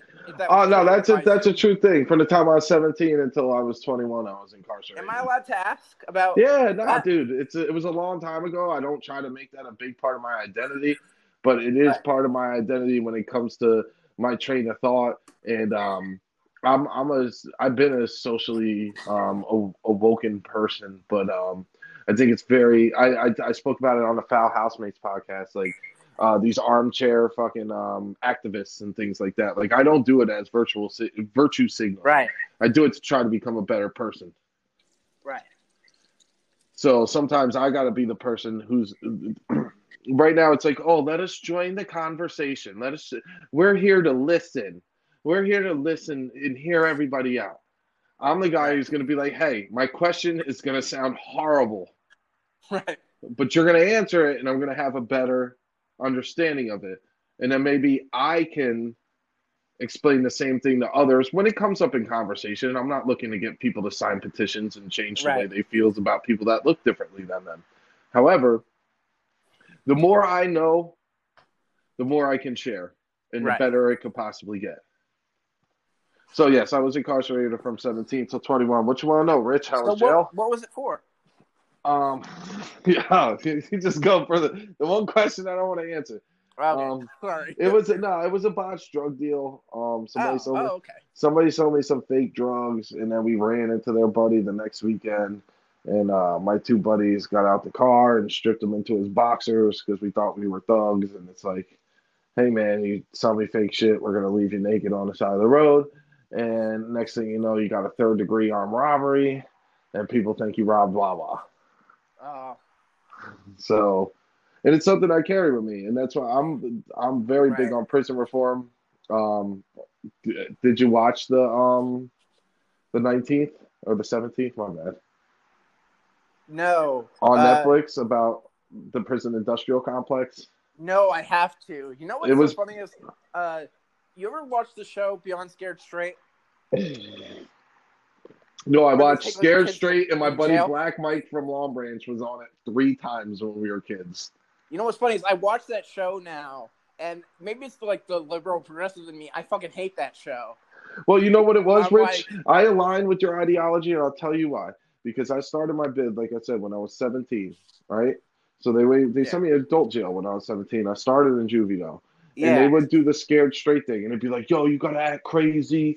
You gotta, like, fucking tell the kid, like, you want to fuck them, and, you know, tie your pillowcase around your head and mess your fucking room up and shit. And I'm like, motherfucker, I ain't no fucking farm animal. Right. And you would do it because you want the kid to fucking, you know, and at the time, you're a kid yourself. You're 17. At 33, I'd be like, yo, just let me go sit down and smoke a cigarette and have a beer with him. He's obviously drinking already. Fuck. But, yeah. Going about Scared Straight, I hate it. But your liberal mind says what about Scared Straight? Like I hate the show, and I hate the TV show for one reason, just because, like, you look at how racially it is, like, and it's like, oh, this is like, you know. No, Rich. No, Rich. It's not racially. That's not the TV producers. That's America. Yeah, they lock up black folk, dude, at a higher rate than they lock up white folk. Also, to me, it's like, it's an age thing too. Like, I thought stupid shit when I was 15, 16 years old. Like, Rich, they ain't bringing your ass to Scared Straight to try to straighten you out, Rich. You're a grown ass man. I know. That would be absurd, but you know, it's like, I just think of, like, people have to have an area to drive. I don't know. It's interesting to me. What else? Is that the only? What did you do? Is the only question? It's not like Oz. I don't know. You're the one who said you wanted to ask questions about the pokey. That's what I'm referring to. So that's the only question that I had. No, what I do? What was it? What I do? I was a drug lord, Rich. A little bit about me. I hung out with girls my entire life, like most of my life. So I'm like a gossipy bitch. Like that's basically. I'm guilty of the same. Yo, I got hella platonic lady friends. Believe it or not. Like Don's a fucking pig, and it's like not really. Right. I mean, so you don't know me. Back to comedy. Do you have any other comedians that you wanted to ask me about? That you hate, that you slandered publicly on the internet? Not off the top of my head. Not off the top of my head. I mean, I wish I could find a list. So shoot off some names of people you dislike, and I guarantee, because there was there's not really a whole lot. Like, dude, Rich, there was like 30 fucking names. Oh, Nick DiPaolo is one. He's around. I don't like him either. Fuck him. Like, I don't like him. He's one guy. Him. You like Jeffries? Jeffries is great. You like Jeselnik? Jeselnik is great, yeah. Do you agree that Kevin Hart hasn't put out a good special in 11 years? Kevin Hart, I have a weird thing about. Like, I'm admirable. I find him very admirable, but his stand-up hasn't been good in 10 years. He's a superstar. He's like a guy who's done so much. But he's like The Rock, dude. That work ethic. Rich, me or your fat asses would never have the work ethic that little man has. Oh, yeah, that's just a fact of life. To me, I always look at him, and then I look at the comedians that I'm a fan of, and I'm like, I wish that they were at that level of Kevin Hart. But he's not, though. So, the lady I'm seeing, we weren't together at the time, but she went and saw Kevin Hart at the track earlier this year, too. Yeah. And she said it was terrible. And not only was it terrible, when he started his set, tell me if you've ever seen a comic do this or heard a comic do it, of doing this at all. He started his said, "Hey, I don't know how this is gonna go. I'm just working on some new stuff. We'll go from here." Does that put you in a mood to laugh? Is this like, yo, this guy's gonna kill? Like, he's gonna crush it. It'd be like you walking up to the mic at the Brighton, like, "Oh, I just wrote this today." It's like, "All right, Rich just wrote this today, but you're not Kevin Hart, and I ain't paying $100 a head to come see you. Come on, honey." Yeah, it's like you gotta, like, to me, with Kevin Hart, I always think, you know, he's for people. Like, people like Kevin Hart. Like, he's like a person you can be a fan of, you know. And he's always gonna come out with something new. To me, he has like, two good specials, dude. I'm a grown little man and seriously funny, and the rest of them suck. Oh yes, seriously funny, yeah. And I didn't mention him because he's like a mix to me. Is Tracy Moore? I mentioned in that list also like the in between people, like people who I sometimes like and sometimes don't like. Like that's why I put Chappelle and Burr. Tracy. Like another in between person to me is Tracy Morgan. I could take or leave Tracy too, but Fat Tracy from Def Jam. Yeah. With the fucking propeller hat on and shit. Yeah. That shit was funny, dude. Yeah. And I'd go as far to say he had that Netflix special, Staying Alive. Yeah. The funniest part of the whole special was the opening. When he drops off a bag of cash at the dry cleaners in a Walmart bag. Yeah. Because he got hit by the Walmart truck. Now that was hilarious. Yeah. The special sucked. Yeah. It sucked a lot, but I actually this year watched the whole series of 30 Rock. So I got a certain level of admiration for Tracy Morgan. Have you watched his new show? The Last OG? I watched the first season. It's okay. I've only seen like one episode. I really want to watch it because it's okay. He plays on a lot of stereotypes and bullshit too, though. Yeah. I like that he's back. Like I feel like he has like a good reputation. I feel like. Listen, Rich, as a fellow fluffy dude, and for the record, I don't know if I told you before I left on Monday. I went to Mike. He was pouring me a drink, and I was like, did fucking Dweck lose weight? And he was like, he looked at you, and he was like, yeah, he's been losing weight. I was like, motherfucker looked like he lost some weight. You look like you lost a good 20 pounds or something, dude. You know what's funny is it must have been what I was wearing because actually I haven't. I've actually gained. Richard, you wear the same thing every day, like Action Bronson. You know why Action Bronson wears the same clothes all the time? Yeah. Because he's like a cartoon character. It's easy. And it's elastic. What is it? 3X recently? And it's just like, it's like, to me, what's bad about it is like... Oh, what you're saying is you lost no weight, you just bought clothes your size. Yeah, basically. That's basically what it is. Hey, more power to you. If you're one of those people, my brother's like that. He gets bigger. He gets bigger, and he thinks if he keeps his clothes smaller, he doesn't have to accept the fact that he got bigger. It's like, nah, fam, you got bigger. Just buy bigger clothes. Like... You're kind of tall, though, right? You're like... I'm 6'2", right? Yeah, I'm 6. I've been 6 foot since I was a kid. I lie, though. I lie all the time and say I'm 5'8", but I'm 5'7". Well, that's the thing. I think this is a joke that I don't want to talk about because Tinder is one of those things on stage I don't love talking about. But I think Tinder is a place for short dudes and tall bitches. Oh, yeah. Like, it's just a whole bunch of tall women wanting dudes their size and a whole bunch of short men just trying to get some pussy. To me, I always feel like I talked about this on stage once. I didn't really have a joke for it, but like it's this feeling that I have that I hate those dating sites because I always feel like they're so shallow to me. It's a human livestock. It just makes me look like an asshole. Listen, I can only do it for so long. It's like, of course I'm going to click on the girl with the big boobs. It's like, why is I going to... Then she's going to be like, follow my Snapchat. And then she's going to be like, cash out me all your money and I'll come over. Right. It's just predatory towards lonely men. And that's what the men get. First of all, Yo, it's Women's History Month. Not one lonely man should be swiping right aggressively on dating Right. apps right now. It's fucking Women's History Month, okay? If I could go the whole month of February without looking a person of color in the eye, okay, I'm gonna respect these women in March, okay, Richard Dweck?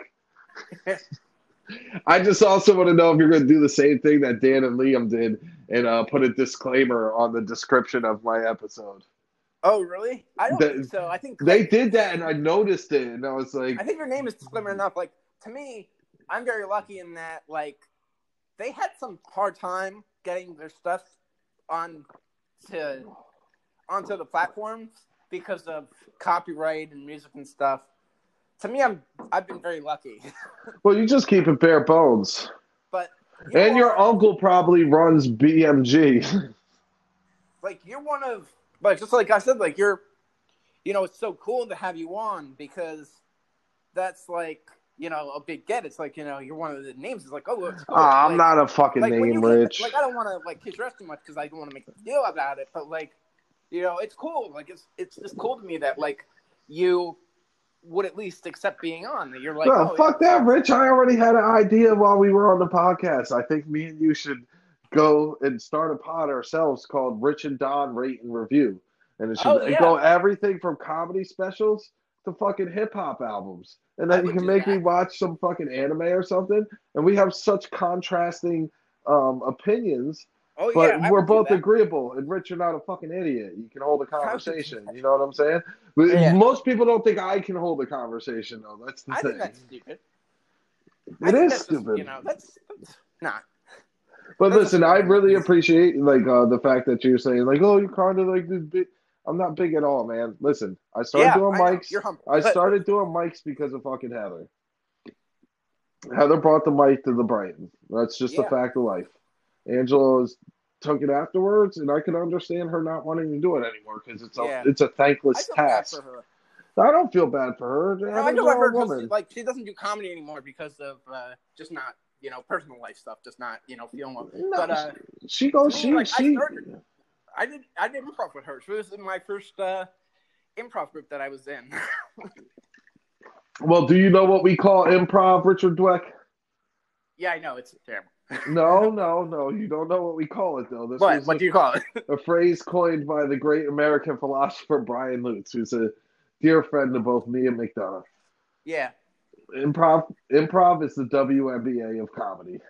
Oh, yeah. Oh, we can't make that joke. It's Women's History Month. Oh, that's improv is cricket and stand-up is baseball.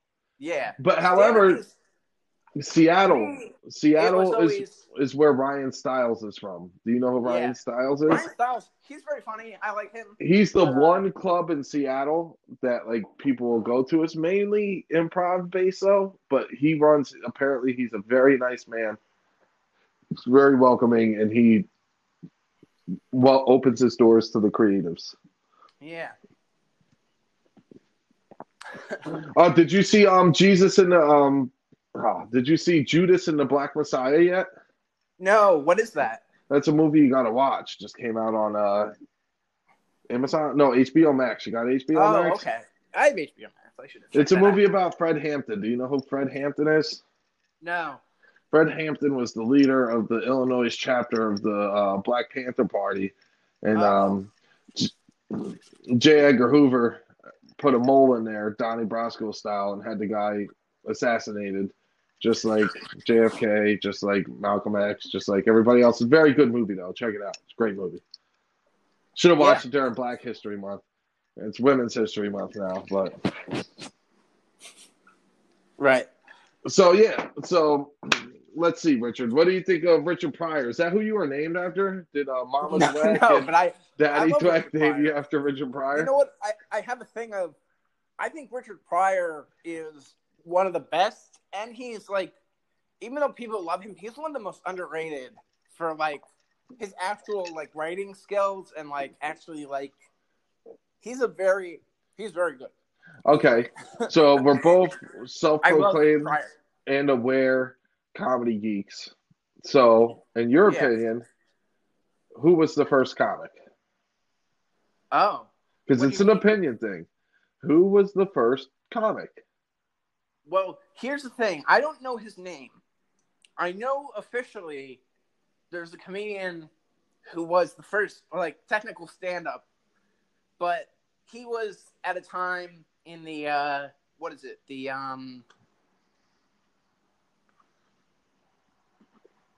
what are they called? I'm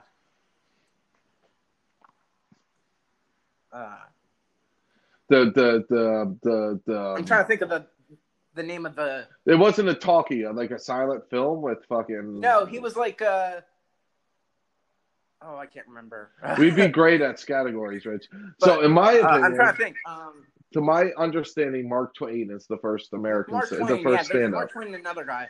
Another guy was like known for blackface. That was his but he was also Mark the Twain. First stand-up. Mark Twain, yeah. Mark Twain had a traveling show. Yeah. Okay, this pre-TV, this was pre-radio. Yeah. And some of the acts and some of the things, it was like a variety show, kind of like St. John's running right now, and which I heard that show is fun. I heard that show is really fun. But I went to the first one. Mark Twain had some brutally racist things in his traveling show, but the fact that he was a traveling show based on oration and in humor, that Mark Twain will be the first stand-up. Everybody else says Lenny Bruce. Right. Which, that live at the fucking Berkeley is 4 records. I've made it through 2 of them. Wow. And anytime they come on, I think of you. Because I don't think that you've listened to all 4 of them fucking records. What records are they? It's Lenny Bruce live at the Berkeley. The Berkeley concert. The one he got arrested at. Yeah. It doesn't age well. You know what ages well? Fucking Red Fox ages well. Red Fox, yeah. Fucking great. He's great. Oh, another thing. Do you know Dick Gregory is? Yeah. You know Dick Gregory is the reason that we got the Zapruder film? Do you know what the Zapruder film is? I've heard of it, but I haven't. The haven't. Zapruder film is the film of JFK getting his head fucking blown off and Jackie Kennedy scooping his brain off the trunk of the car. Dick Gregory obtained it at an auction and premiered it to America on Geraldo's show in 1985. Right. It's also a very important old comic, in my opinion. Yeah.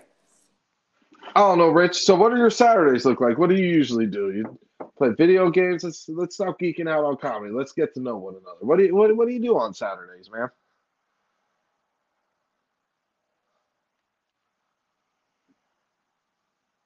Hey. Rich, pay your fucking phone bill, my man. I don't know what is fucking happening. We're going so what does a Richard Dweck Saturday look like? Saturday? I don't know. I actually just got a pizza. It's before I recorded this. I have this app on my phone called Slice, and you can just order pizza locally through it, and it's great. It's that's what. Is there a minimum, or are we fucking local businesses? So that's what I like to do. I just like to get. My parents actually went to Maryland for my my nephew's 9th birthday. I was so. And you said fuck your nephew. Don Harris is on the podcast. I scheduled this, and I was like, I wish I shouldn't have asked. First of all, Rich, you scheduled it for Wednesday or Tuesday. Oh wait, my calendar's wrong. Did it drop again? No. All right. No, we're still March. I thought we were scheduled for the 3rd, and I was like, no, I don't know if I could do the 3rd. And then when you hit me up, like, you good for tomorrow? I was like, yes. I usually do the weekend. I usually try to make it, Saturday or Sunday, and but I really should. I should just do it, when people want to do it, because then I could get more done. I have so many people to get through. It's insane. But that's a good thing. You gotta let it slow cook, man. Best meals are slow cooked, Rich. It's nice It's also nice to have a schedule, to have a thing oh yeah, I do this and. Because you don't work, right? No. I might be helping my dad at work soon because my mom, she's been helping him a little bit, but she's getting. What's your dad do? She's getting foot surgery. She's getting bunion surgery. So what's my dad a little bit. What's your dad do? My dad has his side of the family owns a dollar store business. That is one of the most Jewish things I've ever heard in my life. Their own dollar store type of So I That's can do cool, though, whatever I can, man. and my grandmother pays me or whatever. But I haven't Where had at Lakewood? I haven't had a job in forever. And I Well, think the did you last go to job I had, I got college? fired, which was the first time I So- ever got fired, was at Kmart because when I got a job there, what happened was one of the girls there that did like the scheduling for the people that worked there, she was so lazy with me. She didn't like make up my schedule properly. And it's like, you have one job. It's like, But my also as a scheduler, you didn't know that. yeah. As a logistics fellow in my field, what I do for a living. Yeah. What type of hurdles did you have for scheduling? Was it just when you wanted to go to work? No, they just gave me like the wrong day. Like they didn't tell me one day that I was working. What was it, Saturday? It was You like a couldn't Saturday. work? It was like, you guys, like I talked to them like when I was scheduling, and it's like, you didn't tell me that day. You said these 3 days I was working, and yeah. Are you and it was so related to disheartening 'cause it was the Solomon first time Dweck? that I ever got let go, like actually got fired. Because to me, it's like, I don't get fired. Like that's not. Well, you know what happened, Rich? Yeah. They went out of business, so fuck them. Okay. Probably. Maybe Yeah. if they would have never fired, But, no, they did. They're owned by Sears Holding. I actually Kmart have been went out of applying to business. a bunch of places. I applied to Aldi's and stuff like that, but I just haven't gotten, stuff Well, like what's that. your passion? What's your comedy's your passion? Comedy That's my what you're passion, saying. yeah, basically, yeah. But you don't want to throw your hat in the ring with producing because you got to be aggressive, and that's Yeah. not in your To me, nature. like, I'm trying to take it one step at a time with learning how to do stuff. Like I helped co-host an open mic, and I've done some hosting stuff. Are you talking about the no food or drink public mic? Yeah, Public that library? was tough. No shit. I almost started the mic at the fucking. I was working at the Jersey Shore Art Center where Joey has a studio, and Yeah. they were fucking. It was worse than trying to work with the Mormons, so I can understand. Yeah. The funny thing is, Which would like, be why Don doesn't do comedies in libraries, even though I love libraries and I was an English major, believe it or not. Me and libraries don't jive, not in the comedy world. It's funny though. The library said to us, it's the same comedian who runs that, who did that, You're talking about fucking Max. Max. Yeah. So one of the 2 times I was on stage this year, it was She's the one who takes all the comedy classes. she does, Max? Yeah. Whatever, I'm not here to slander Max. Yeah. Apparently I'm in good graces. I don't know. I have don't want to fuck that up. such a mean opinion on it. It's like, you know what? What do you mean? It's not mean if it's the truth, Rich, but just because it's your truth doesn't mean it's a universal truth. Yeah, true. Just because something's not for you doesn't mean it's not for anyone. But yeah, one of the 2 sets I did this year, Max was at a table there and shit, and she was giggling. I was like, Max, don't you fucking laugh. I know you hate me. She's like, I don't hate you, Don. I don't hate you. It's like, I know you do. I know you do. But I don't get off on that. Yo, Rich, there's some times where I've treated people shitty in the world of comedy. Oh, yeah, me Just too. on stage. Just on stage and made jokes that they were, like, heard about or something like that. And, like, I definitely don't get off on it, 1. And 2, like, that shit resonates for a while. Like, where there'll be a random point in my day, like, yo, what the fuck? I was like... But also, I have no fucking filter, and it's not an excuse. Right. It's just I don't do this to make people feel shitty. Right, me neither. I spent most of my life like feeling bad, and I just want to feel good myself and make the rest anybody around me feel good. That's the one thing that was always really tough with me when I did. The one thing that I hated about doing when I did bringer shows in New York was like younger people loved me, but older people fucking hated me because I did like jokes about religion. It would always annoy like 80-year-old women. Dude, jokes about religion, yo. Fucking McDonough had this joke about do you know what Top Finder stickers are? Yeah. And I used to piggyback off of them. And it's like cheating, but I knew I would be after them on the show and it would fucking work like a charm. I'd be like, yo, them stickers on the window, makes me feel like them firefighters were in cahoots with the Catholic Church the whole time. So you can go fuck them kids before they burn to death. Right. Like, and my dad has wanted to walk out of the show because of that shit. Oh. But a rule of thumb is, and there's one rule I have, Rich, I will say nothing on stage I won't say in front of my own mother, That's good. which is pretty much beat up my mom and broadened her realm of tolerance. Because the opener I've used since the day I've started comedy, I know I can always use this opener. It's so disrespectful to my mom, and my dad hates it. Which is okay, we're back. Okay. Yeah, my real name is Donald Paul Bernard Harris. My best friend always told me I have two middle names because my mom doesn't know which one of the three dudes is my real dad. That's why you said on Facebook. I wasn't sure. I was like, I'm talking to the right Don. Right? I hope you are. I don't know. How many Dons do you know? No. I hate to cut this off short or anything. I love that you gave me a bunch of time. You went a lot longer than. Oh no! I told Sean McDonough I was talking to him earlier. I was going to see. I told him I was like, I'm going to see how far I can push Dweck. I'm pushing for like 3.5 hours. Let's see how far I can get him. He's like, you're not going to be a dick to him. I was like, believe it or not, Dweck's a comedy geek just like me. So I don't. Good luck editing this shit. I mean, do you want something? Do you want my worst comics list? Because that's what they did on fucking. Oh sure, Housemates. Sure. You can tell me that. Okay. We can wrap okay. That. All right. The fifth worst comic in the Jersey Shore comic scene is Dan Caprio. Okay.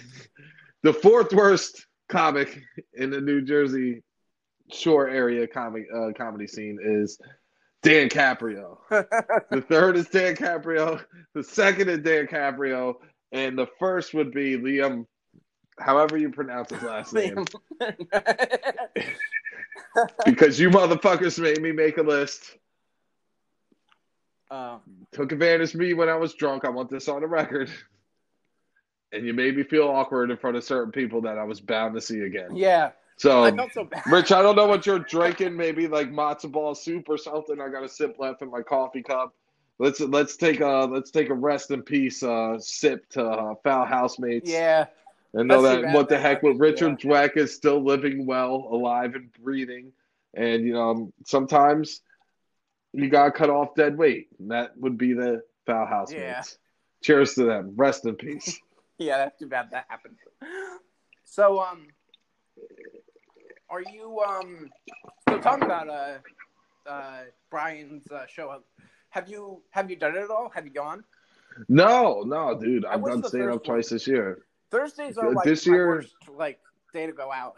It's like I'm so lazy. Well, Rich, you don't like riffing, dude. You're not beat for that riffing shit. And you never know what Brian's gonna do. Brian's a wild card. To me, it's like I was talking with Beecroft, and I was like, that's like a weird show, where I would just have to I used to do karate. I could bring my karate outfit to that show and it'd be fine. Listen, Richard, do yourself a favor like I do for myself. Yeah.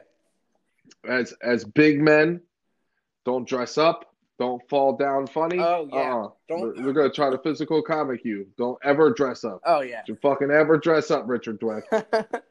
Come from better stock than that. You've worked one job your whole life and you're still alive. You don't need to be dressing up in a karate gi for no one, Mr. Richard Dweck. Are you related to Solomon Dweck, though? Is that your uncle? What? Do you know who Solomon Dweck is? Solomon Dweck? No.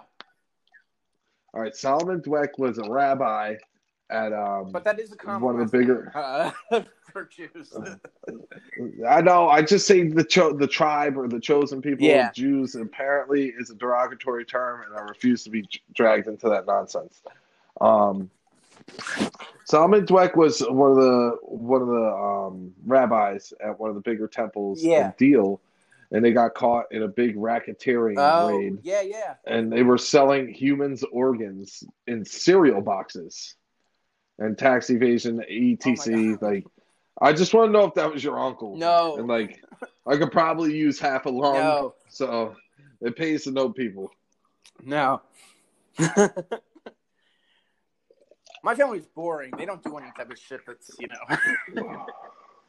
So do you own a dollar store? Yeah. Right. Your family owns a dollar Yeah, store. yeah. That's what they do. That's it. Where is this dollar store located? Is it Marlboro? It's in.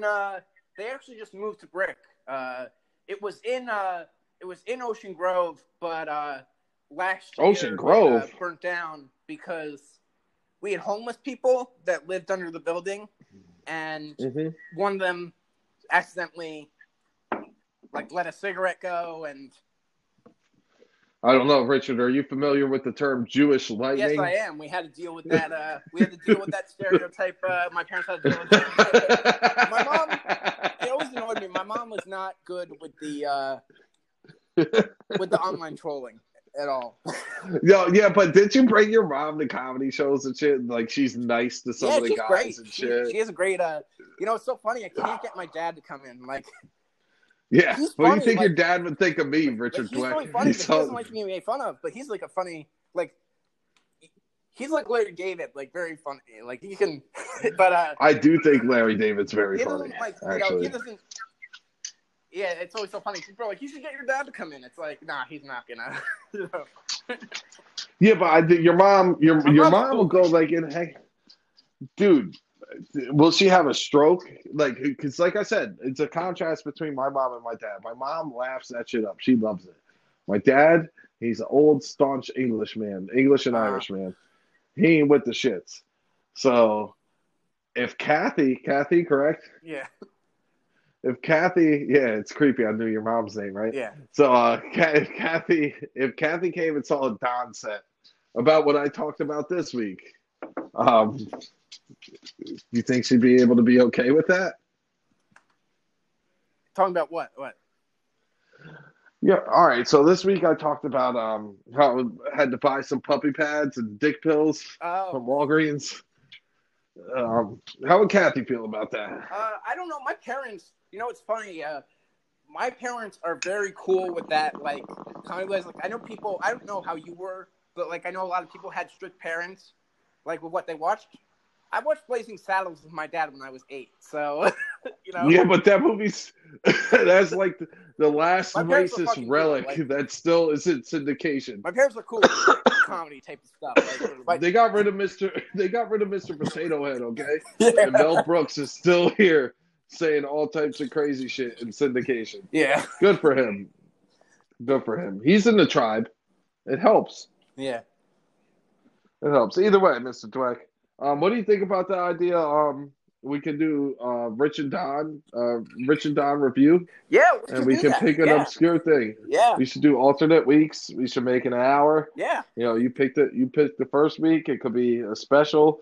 It should be things we're both interested in, but it also every once in a while should have something obscure. And I think it's a great fucking idea. I'm gonna call my graphics guy after we get off the podcast. Yeah, no bullshit. Let's make a logo. I definitely. We need to Google Rich and Don review and make sure it isn't taken yet. Right. Yeah. But I think we're up to something. Either way, Rich, thanks for having me. Yeah, thank you. I really appreciate you. Yeah, not a problem, man. I really appreciate the accolades and you saying that, you were happy to get me on. It's just shooting the shit on a Saturday afternoon. It's good for my soul, and I really appreciate it, Rich. You have a good one, okay, brother? Can't wait to see you again. All right, see you soon at the B. I'll bring that Stanhope book for you, bro. Okay, great. I'll bring that. All right, take it easy. Thanks. All right, later, man. All right, later.